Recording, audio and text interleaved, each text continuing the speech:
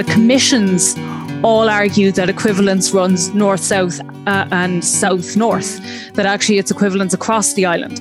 Now, the governments aren't necessarily on the same page as that, so there is a degree, I wouldn't say controversy, because it's never come before a court, right? So we've never had any judicial body saying exactly what this means. So we're still in a sort of a realm of interpretations. Hello and welcome to this month's ARINS podcast. I'm Rory Montgomery. This month's topic is human rights, and our discussion is going to be based on an article which has recently appeared in Irish Studies and International Affairs called Mapping the Tapestry, National and International Human Rights Frameworks in Northern Ireland and Ireland. And I'm delighted to be joined by the two co-authors, Professor Catherine McNeely and Professor Aoife O'Donoghue, both of the School of Law at Queen's University, Belfast. Maybe I can start with you, Aoife. The tapestry metaphor is one you use throughout the article, and maybe you might just explain where that comes from and why you think it's so apposite a metaphor. Thanks, Rory, and thanks for having us. We're both delighted to be here and to be doing the podcast. I suppose the tapestry metaphor comes from different levels. I suppose one part of it is because it's part of a much broader project, a mapping project that was led by Oren Doyle at Trinity and Chris McCrudden with us at Queen's. And in some ways, we fit into a much broader picture of mapping that's been going on of the law that across lots of areas. So land law, environmental law, medical law, administrative law. I could go on within the project. So in some ways, it reflects that we are part of a much broader picture within the project itself, as regards to understanding how I suppose in the last 100 years, where the law on the island has departed from each other, where it's stayed the same, where perhaps we could learn across the jurisdictions, and where cooperation is very much needed, or where areas, I suppose, where it's less important or less critical that there be cooperation. So within that context, part of the choice of the tapestry is to say, well, we fit into a much broader area of law and political developments that has been going on. I think Catherine probably would like to say a few words there on that too. Yes, I think just to add to that this is quite a complex area of law. And when we approached the project of mapping the human rights frameworks, we thought that the tapestry metaphor really helped us as authors to understand what's going on in this area. But also it's a tool for readers as well, to help readers get an easy access in and to start to think about what are quite complex, nuanced frameworks in a kind of accessible manner. So I suppose what we argue in the metaphor is that human rights frameworks are interwoven across these jurisdictions, so across Northern Ireland and Ireland, also within the UK itself and the different regions and devolved arrangements, and also at the regional and international levels. So you can see there's a lot of threads that come together and are interwoven in a very interesting way, and a way that we seek to make clear throughout the paper. And also, very importantly, I think, to go with the tapestry metaphor, these threads have been interwoven across a long period of time. So the picture that emerges is a kind of iterative one. And also you can't pull on one thread without pulling on others. Everything is kind of texturized and interconnected. So we hope that that's a useful way to start to think about this area of law. Not quite as old as the Baia tapestry, but old enough all the same. Now, maybe, Catherine, to continue with you, just the scope of the paper, because you've already given an indication of some of the things you deal with, but there are things you don't deal with very, very deliberately as well. Yeah, so the scope of the paper really hangs around a two-pronged approach. We started with a chronological starting point or remit, and that was 1998, and we can speak about this a little bit later on. This is a significant point for human rights structures in Northern Ireland and also the UK and Ireland more generally. So it was a significant date, and we used that to as a kind of watershed moment, looking at everything post-98. And Secondly, in terms of scope, we took, I suppose, a methodological remit, which was to look at institutions and statutory wider legal frameworks, for example, rather than substantive rights. So we take that approach of looking at the human rights bodies, we look at the international courts, international monitoring bodies, etc., rather than, for example, looking at substantive rights provisions.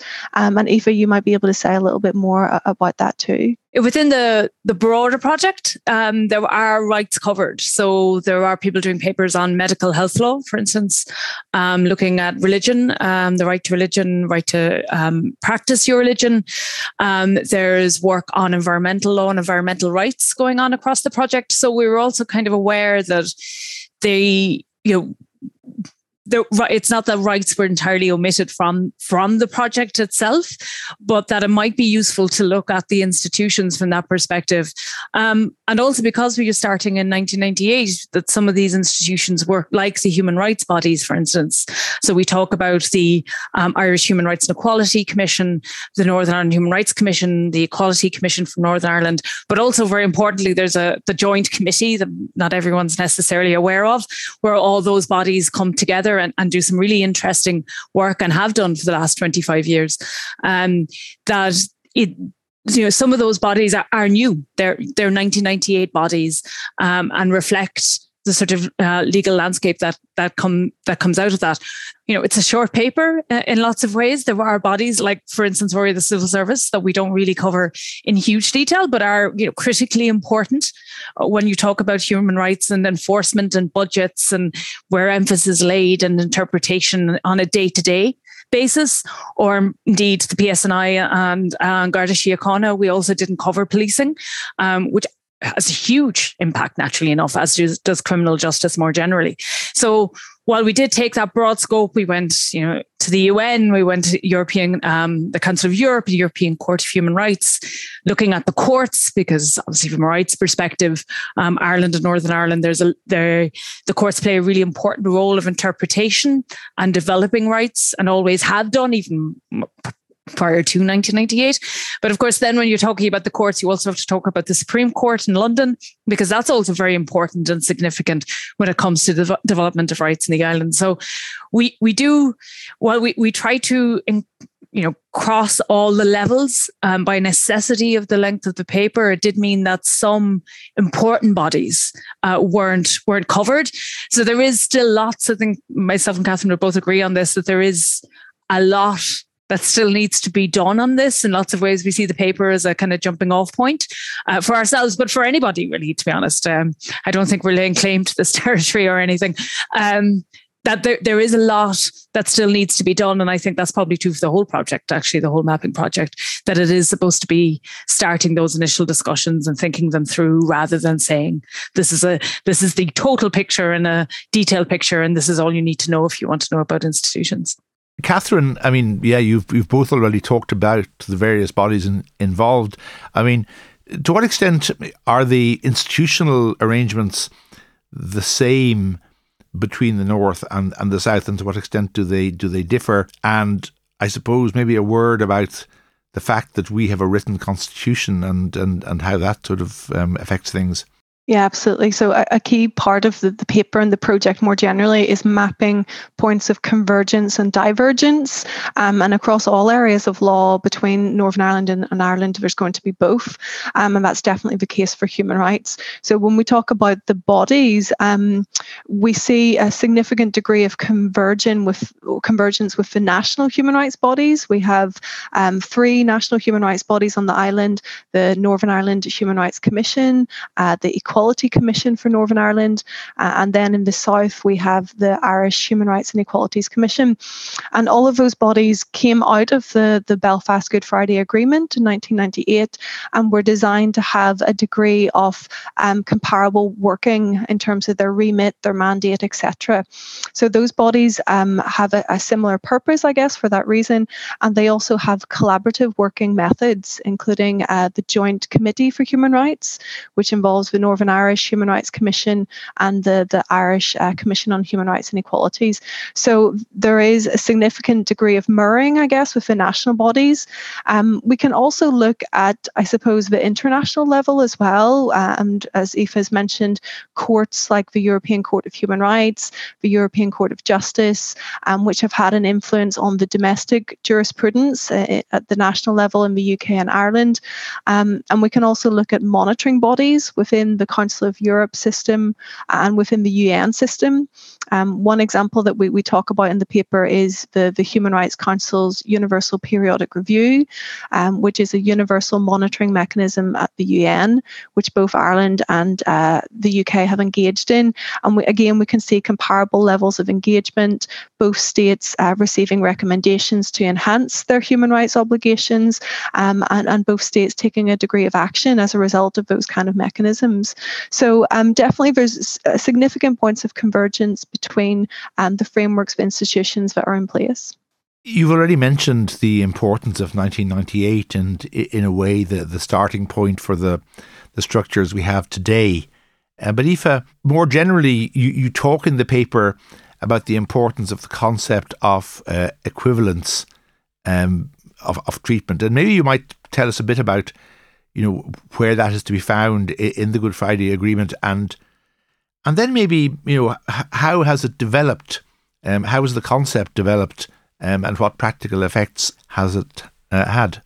Well, equivalence is a really, I suppose, it's a really interesting and still quite open part of the agreement. So it's in two places. One is with regard to rights, and the other one is actually with regard to the institutions. So the institutions that Catherine's already talked about, the human rights bodies. So it is with regard to kind of the substantive rights themselves, but also with regard to those institutions. And if we're thinking from the institutions, it would be, say, for instance, around remit, that they'd have equivalent remits or equivalent funding. It's always important to say when we talk about equivalent, and this would be, both myself and Catherine are international lawyers. So like, equivalence doesn't mean exactly the same.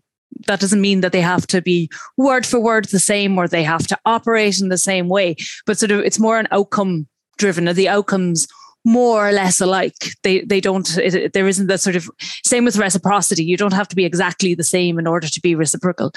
One of the interesting things about it is that the text itself looks to, and I kind of bear reading it, only to be about the Republic's law.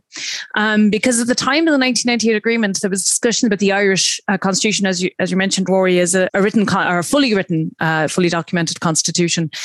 And where the kind of gaps that existed there, and the need for the Republic to lift its rights coverage. What's been interesting since, and this is the commissions all argue that equivalence runs north-south and south-north, that actually it's equivalence across the island. Now, the governments aren't necessarily on the same page as that, so there is a degree, I wouldn't say controversy, because it's never come before a court, right? So we've never had any judicial body saying exactly what this means. So we're still in a sort of a realm of interpretation. So the commissions are very clear. They think it means both directions. The governments, when they have had said things, have mainly said that they think it applies to the Republic. But I would say it's kind of open at the moment. The other thing is, I suppose, where and when equivalence comes up. So the two most obvious examples recently would be with regard to marriage equality and reproductive justice. And what was interesting from that perspective, and I think from an activist perspective across the island, was the utility of the language to talk about, if there is marriage equality in one part, then really there should be marriage equality across the island. Similar with abortion access, that if one part is moving, and as from an activist perspective, the ability to use the other's progress or your own lack of to push for change, because it's a way of highlighting, the differences. One person can be living, 5 miles away from each other in Fermanagh and Monaghan and have different, access to rights. One of a potential future one might be if the referendum goes ahead with regard to care and replacing the woman in the home provision in the Constitution with care. And depending on what that looks like, which we don't know yet, but depending on what that looked like, potentially that might open a gap with regard to the recognition of care and the rights associated with care. And that potentially, I mean, we don't know yet, but that could be something in the future where it could become important. So it does open. And you mentioned about the UK Constitution being, undocumented. And I think in lots of ways that opens a flexibility where the equivalence gap can be caught up on quite quickly. And with regard to, say, reproductive justice, that came out of Westminster. It was Westminster introduced the legislation. And because of the flexibility around an undocumented constitution, even though actually with regard to devolution, all that is in fact written down. I mean, there's lots of bits of the UK constitution that is written down. It's just written down in lots of different places. Where it does allow for a speediness that perhaps referendums in the Republic don't, right? Because you have to go through various different steps and paths and have those public discussions. So it's up to this point, it's been, I think, of use to activists and to the commissions, and it opens up a space of discussion, which is quite useful, but it's still the exact parameters of what it means. I mean, there's probably only of a concern to lawyers and academic lawyers at this point, I think, is probably who are most concerned about it. But it is still it's still quite open textures. And from the Tapestry perspective, is kind of an interesting part of where you fit that into the interweaving of rights and points of convergence, and does it require convergence actually, and necessitates a move away from divergence of rights, in fact, on the island? A rather crude question in terms of resourcing, which you mentioned earlier as an important factor, and indeed sort of civil service and political commitment to these bodies. Any differences in levels of support between North and South over the 25 years? One issue was when the two bodies in the Republic were joined together. So we used to have a separate Equality Commission in the Republic, and when the two bodies were joined together, that was a concern that would the powers be cut or the budget be cut in it. And initially, certainly that wasn't. There post the financial crash, a gap did develop. But there were also cuts in, I think they were almost equivalent in their cuts rather than equivalent in going up. The Northern Ireland bodies have a significant role under the Windsor Protocol, and they have seen their budget increase recently because they have a huge role, actually, in monitoring Article 2 of the Windsor Protocol, or the Windsor Framework. The budget in the Republic has recently been increased. Well, I say recently, probably about 18 months ago. But I think not to the extent that the Northern Ireland bodies have. And I do think it hasn't, I think, come up as a political issue lately, but I do think it is something that both commissions are aware of, because their ability to do, I mean, they did huge amounts of work jointly and separately around Brexit. I mean, huge volumes of work. And that took up a huge amount of their resource, which meant other issues weren't being, I mean, naturally enough, they had to make resource choices and other issues weren't covered. So I do think the budgetary questions are extremely important. And I think particularly over the next 4 or 5 years, as the Northern Ireland bodies take on these Windsor roles, that it'll become increasingly important that those budgets are kept in equivalent alignment. Obviously, the cost of running an organisation is different north in Northern Ireland and in the Republic. Just very briefly before we move on to Brexit, Catherine, you mentioned earlier the existence of this joint committee, if I have the term right, maybe not, of the two human rights commissions, and Aoife just mentioned the work that was done together on Brexit. How effective and meaningful has that cooperation actually been? I think that was a useful structure that was built into the agreement to facilitate that north-south dialogue. And as Aoife's mentioned, there has been a lot of discussion of the Joint Committee on issues such as Brexit recently, albeit the committee has worked on a variety of different topics across the island. Another piece of work that the Joint Committee was given the authority to look at in the agreement was a charter for rights for the island. So that work took place between their first meetings in 2001 and was delivered in 2011 to governments. So there's been a lot of effective working, I think, and that has been a useful forum to discuss these points of equivalence, discuss, I guess, innovations and the future of human rights around things such as Brexit. And certainly that element of north-south working has been perhaps more effective than the east-west working. We don't see a comparator of institutions in Great Britain and Ireland, for example. So from a human rights perspective, it's certainly an innovative development and it has been working well. Can I then go on to ask you, Catherine, about the consequences of Brexit? I mean, Aoife has mentioned Article 2 of the Northern Ireland Protocol, which obviously is significant and, essentially provides for no diminution of rights, provided either under under EU law and under, as things stand, the Charter of Fundamental Rights. But what have the consequences been? We can come on in a second to what might happen in future, but say, what are the differences post Brexit compared to pre Brexit? Well, we talk about Brexit in a few different places in the paper, and I think going back to the tapestry metaphor, Brexit really does bring into view that interconnected or interwoven nature of threads in the human rights framework, and where we pull on one, there's consequences for others. So I suppose a few places where we've mentioned Brexit would be firstly at the international level. So if we look at the EU, regional human rights protections, that's something that is now in effect in Ireland as an EU member state, but not in the UK. And then we have the potential for divergence of rights protections and frameworks.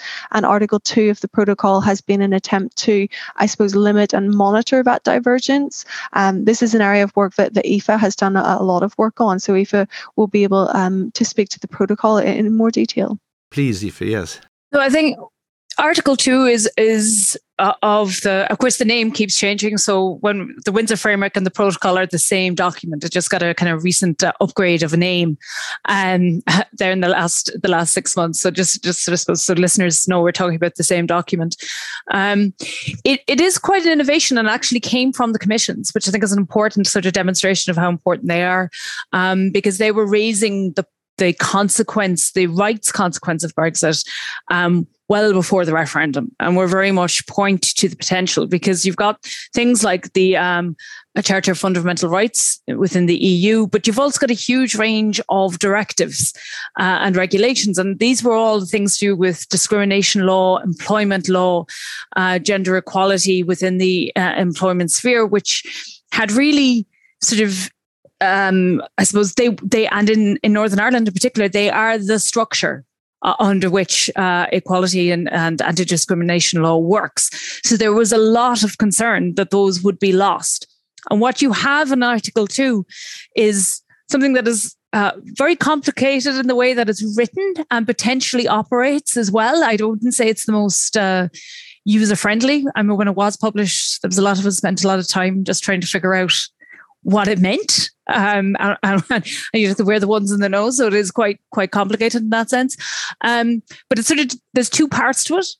One side is about protecting rights on the day of Brexit. So the day that Brexit happened, what the rights were that were across the island that you could root in the Good Friday Agreement, the 1998 agreement. So the rights that were in Northern Ireland that you could say were also covered by the 1998 agreement. Now, there is lists of rights specifically within the 1998 agreement, but there's kind of rights all over the 1998 agreement as well. So it is those specific lists, but also the sort of more general rights that cover things you'd expect, but also things that are particular to Northern Ireland around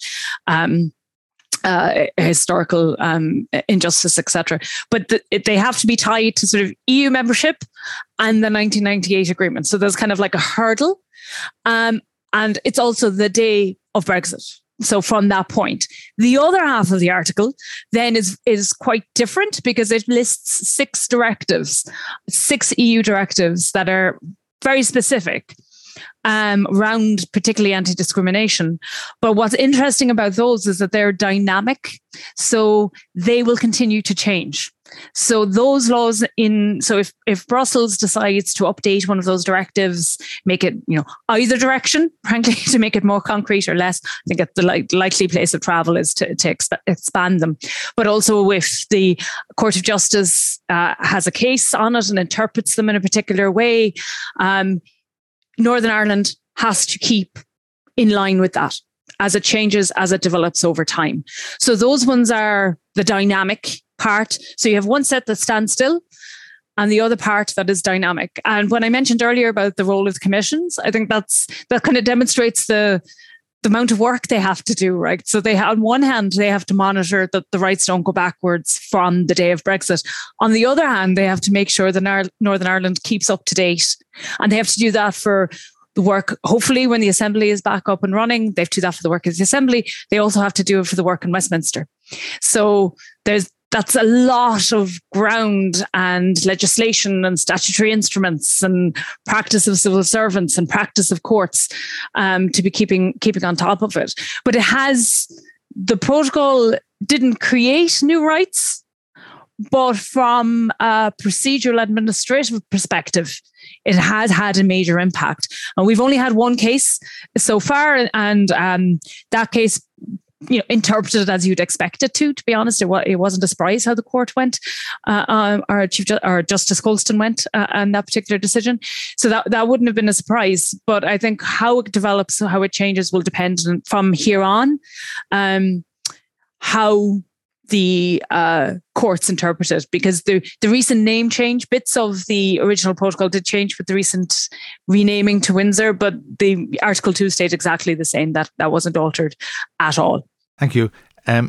One point, Catherine, which you raise in the paper is, and to quote from your abstract, whether complexity serves the purpose of comprehensive rights coverage or whether such density lends itself to unravelling. And linked to that, and I know it's maybe slightly outside the scope of your paper, the potential added value or otherwise of a charter of rights for the island. As you say, there was work on this 20 years ago, but again, is there a danger here of sort of unnecessary duplication? Yeah, so I think in terms of the human rights frameworks, there's a lot of moving parts in Ireland and Northern Ireland. What we're looking at, we can think about the national bodies, the national legislation. We can look at the regional level. We can look at the UN. So there's a lot of different elements or threads to the tapestry that on first blush look actually quite complicated and look like this is a very I suppose, difficult area to get your head around. But actually what we found in the paper is looking at these and mapping these different elements, we can see that they have a complementary nature. And for the most part, the national, regional and international human rights structures work together. And there's, I think, a utility to thinking about that and mapping it out. And I suppose to link in with the Charter for the island of Ireland, for listeners who aren't familiar with that, this was something that the Joint Committee of Human Rights was outlined as to consider in the agreement, the possibility of establishing a charter for the protection of rights of everyone on the island. And this would be open to signature by democratic political parties. The document that was produced in 2011 by the Joint Committee didn't actually outline any new substantive rights. So it was a charter which really mapped, I suppose, the existing human rights frameworks and obligations nationally and internationally also. And I think in terms of your question about value added, Rory, that might be one value added that the Charter has that we're also seeking to bring in this paper, that we're seeking, and the Charter was also seeking to map what looks like a complex area to break it down and present it in an easily digestible and accessible way. And I suppose what the Charter had potential to do was to do that for the general public and for political actors and others operating in Northern Ireland and Ireland. So I suppose there is a value to breaking these structures down, and our paper and the metaphor of the tapestry is a way to do that in an academic context. I mean, I suppose, the Good Friday Agreement was drafted, of course, not long before the Treaty of Nice, which gave effect to the Charter of Fundamental Rights within the EU, in which I was kind of peripherally involved in. It was, of course, originally intended to be, again, simply a listing or codification of existing rights from a number of sources. But my understanding is that in the jurisprudence over the last 20 plus years, it has evolved a bit, and I suppose the Charter might as well. Just to come back to the question of the unravelling, I think I understand from what you say, Catherine, that you think the risks, at least we'll come to the possible future stresses, but as things stand, the risk of unravelling is relatively low. I think that's where we got to, that there is a substantial degree of convergence, if you like, in that respect. But of course, there is always, there's loose threads that could come undone and could unravel. And as Eve has spoken about, the changing situation around Brexit was one of them. And that's led to elements of divergence between the two jurisdictions. But on the whole, the tapestry does seem to be fairly stable and is an ongoing work in progress as well. So this is not something that's static, but we will see further developments across the jurisdictions and internationally too. So we need to wait and see, I suppose, what will happen. And I guess that links into your question, Rory, about the future and future developments. Yeah, on that, I mean, Aoife, to start with you,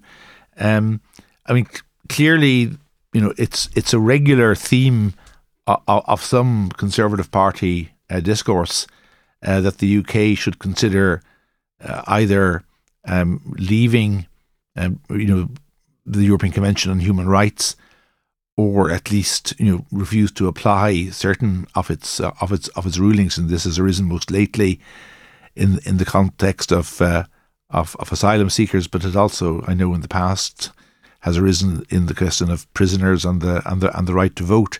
I take it that you would, and one of the main arguments, in fact, advanced by opponents of any such attempt to escape from what, say, its critics would see as the shackles of the ECHR, is precisely that this would have an impact on Northern Ireland and the Good Friday Agreement. But I'm assuming that any attempt to, as they withdraw from the ECHR, would have pretty serious, not to say catastrophic, consequences. Absolutely. I mean, for the UK as a whole, but particularly for Northern Ireland, and it is a much clearer case. There was an issue with Brexit from the beginning, but there's a much clearer case on the ECHR because the ECHR is in the 1998 agreement. There's no getting away from that. And there's been lots of suggestions saying you're just Northern Ireland, but you can't actually do that.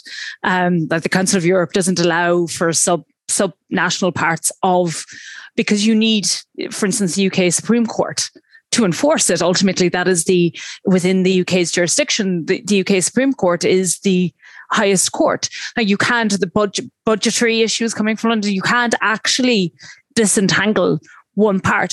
There could be ways where they within the UK system where you could vastly reduce it, but keep a much stronger version for Northern Ireland, because there are, for instance, Wales and Scotland looked about bringing in the UN Convention on children, on the rights of the child. So there can be differences, and there are differences across the United Kingdom on rights. That's all that can happen. There isn't necessarily a problem, but they can't. The UK would have to still be a signatory, no matter what, even if it was applied in a variety of different ways. And I also think, from a devolution perspective, Scotland and Wales would also be very much anti this, and we've seen this come through with regard to the way the UK constitution works with regard to all aspects in Brexit. But I think this would be also an issue where Scotland and Wales would also have deep concerns. The model that was brought in by former minister now, Dominic Raab, was, it was very basic. It was a bill. It had a very strange name to it. It was like the Bill of Rights. It was very strange, but it was a very, very much a blanket type of extreme version that would give huge discretion to London. And this has been, since Brexit, there's a lot of these types of laws have been introduced, which gives these huge discretions, called Henry VIII powers, to give them their official title. And that was very much the road. Now, that has been parked. Dominic Raab was very much at the forefront of that. So with his political life waxing and waning, the actual possibilities have waxed and waned. But very much within UK politics, the attitude towards the Council of Europe is very much tied towards the European Union. There's a lot of interchanging, people talking about them as if they're the same body, etc. So there is that similar hostility. As you say, prisoner voting was potentially one in the past. It depends on the politics as to whether or not they would go forward with it. At the moment, I actually think the chances of them actually withdrawing is actually quite narrow. I think things like Russia and Ukraine and Russia's invasion of Ukraine and has a lot to do with it as well, about further destabilizing, especially because Russia has moved away from the Council of Europe. So there's a sort of, I think the political context is not necessarily favourable, even though there is this ongoing asylum, there's the immigration bill is before.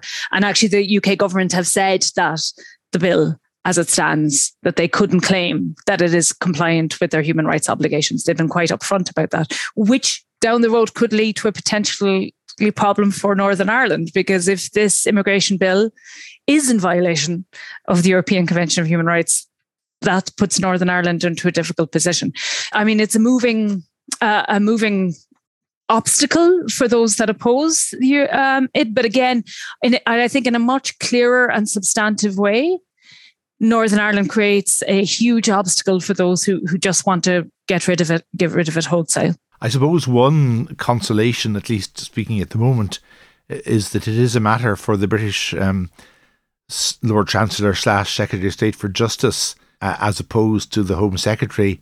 And from what one hears, the new Secretary of State takes a more moderate approach. Just a little anecdote about Raab, a former colleague of mine who was our ambassador to the Council of Europe in the mid-teens.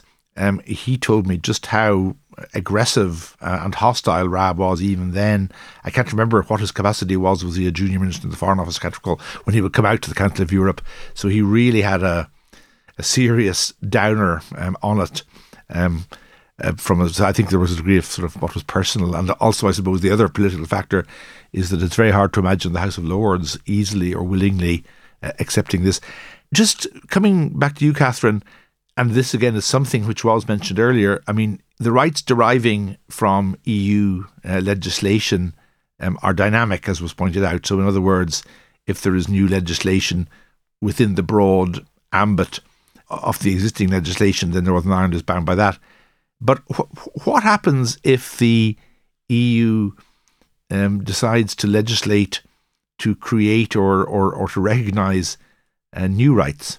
Well, I think this was picked up on earlier by Aoife in terms of how would the UK, I suppose, respond to that, ensure that the UK and Northern Ireland as part of it is not left behind. So I suppose we have to wait and see what happens in that regard. I think another element to think about, though, is the international human rights law framework, because, of course, that is a much broader range of provisions. There's 9 human rights treaties, kind of core treaties in the UN system. And so the UK government is bound by those obligations, which are quite comprehensive. So even though the EU has been removed, we do still have this wider framework of international human rights law, of the European Convention of Human Rights, and the national legislation that's come from that. So I suppose it's a moving picture at the moment, and these things remain to be seen. But I think we need to look at it in the whole as part of that wider view of international human rights frameworks that do exist. I suppose, again, another potential variable, and again, you've mentioned, is the evolution of our own, when I say our own, I should say the Ireland's constitution. This is an all-island project after all. And Aoife mentioned the question of the possible replacement, or the proposed replacement of the women in the home article with a reference to caring. I suppose there's also been talk, and I think you mentioned this in the paper, about possibly trying to include rights to free water and rights to housing, indeed, in the Constitution. Now it'd be interesting to see to what extent that either happens or how meaningful those rights would be. But I suppose that's another potential area of divergence, and maybe Catherine, you could comment on that. Yeah, so the divergence that we do pick up on in the paper is two prongs. So one is particularly, I guess, the significance of human rights in the Northern Irish legal consciousness and legal order, given the post-conflict context in Northern Ireland. And that's led to a range of case law nationally and at the European Court of Human Rights, which isn't mirrored in the Irish context. But the second divergence is around the constitutional differences between Ireland and the UK, and that the constitution in Ireland is still a focal point for law, and in particular for the courts, and constitutional rights are very significant. So if there were future changes to the Irish constitution, this would open up a new debate. And going back to the point on equivalence, there might be discussion about how would that be mirrored in Northern Ireland, in the rest of the UK. And I suppose that opens up debates about what is comparable rights protections, and how does that work across the two jurisdictions that are constitutionally quite distinct. I suppose, not asking you to comment, I suppose we do, of course, potentially have the prospect of the same party being in government, both north and south. So it would be interesting to see what impact that might have, but that's a matter for another day, perhaps. We're coming to the end of our time, and I just wanted to ask each of you, was there anything else that you wanted to say, or anything I forgot to ask you about, Aoife? Well, I think what I would say is something that the people should keep in mind is that the kind of cooperation that goes on across the two jurisdictions that tends not to be highlighted or forefronted.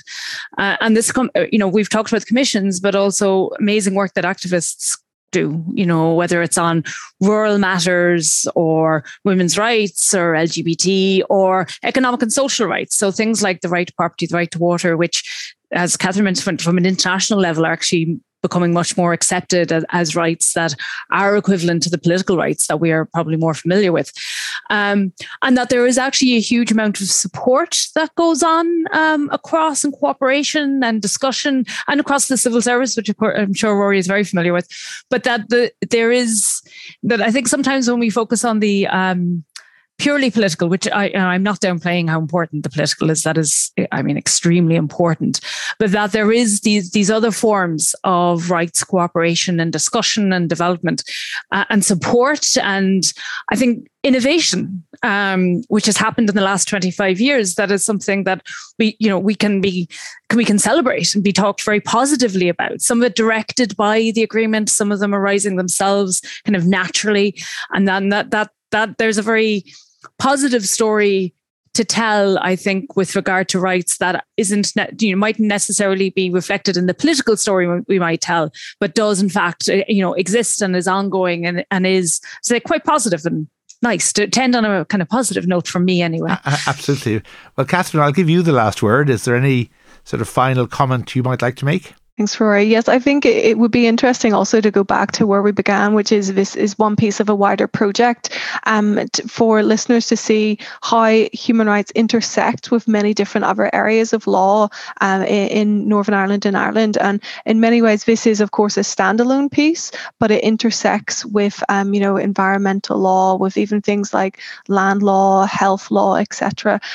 So I just would encourage people to look at the rest of the project and think about how these different areas operate together, and that the mapping project is really about the whole of the legal order, with human rights being one important cross-cutting part of it. So I guess this is just very much the beginning of looking at human rights and the beginning of mapping the legal order more generally in Northern Ireland and Ireland. Yes, I should say that in ARINS we're looking forward to publishing, in fact, a series of other articles spinning out from this project that you mentioned, led by Professor Oran Doyle. Well, Aoife O'Donoghue and Catherine McNeely, it's been an absolute pleasure to talk to you. I certainly feel that in reading your article, Mapping the Tapestry, National and International Human Rights Frameworks in Northern Ireland and Ireland, which was published in the 2023, published online as at this stage in the 2023 Part 2 of Irish Studies International Affairs, where you can find all of the ARINS articles. Learned a lot from it and enjoyed our conversation. So thank you very much indeed. And thank you, Rory, for having us. I very much enjoyed the chat. Thank you. Thank you very much. Great to be here. Thank you. Bye-bye. ARINS stands for Analysing and Researching Ireland, North and South. It's a joint initiative of the Royal Irish Academy, which is the premier all-island scholarly institution, and the University of Notre Dame's Keogh Nocton Institute of Irish Studies, which is itself part of the Keogh School of Global Affairs. It was established in 2020 with the objective, especially at that time in a post-Brexit context, of producing authoritative, independent and non-partisan analysis and research across the full range of relevant constitutional, institutional and social issues. And in fact, over the last couple of years, we've covered a quite remarkable range of subjects, and the research can be found in the Journal of Irish Studies in International Affairs, which is published by the Royal Irish Academy, and access to which is free to all online. The aim is to be scholarly, but also accessible and relevant. Publications began to appear in early 2021, and this podcast also began in 2021 in June. I hope that you've enjoyed the podcast you just listened to, and I also hope that you will find others of interest on our website, which is arinsproject.com, and also that you'll listen out for future podcasts, which are normally dropped on the first Thursday of every month. Thanks very much for listening.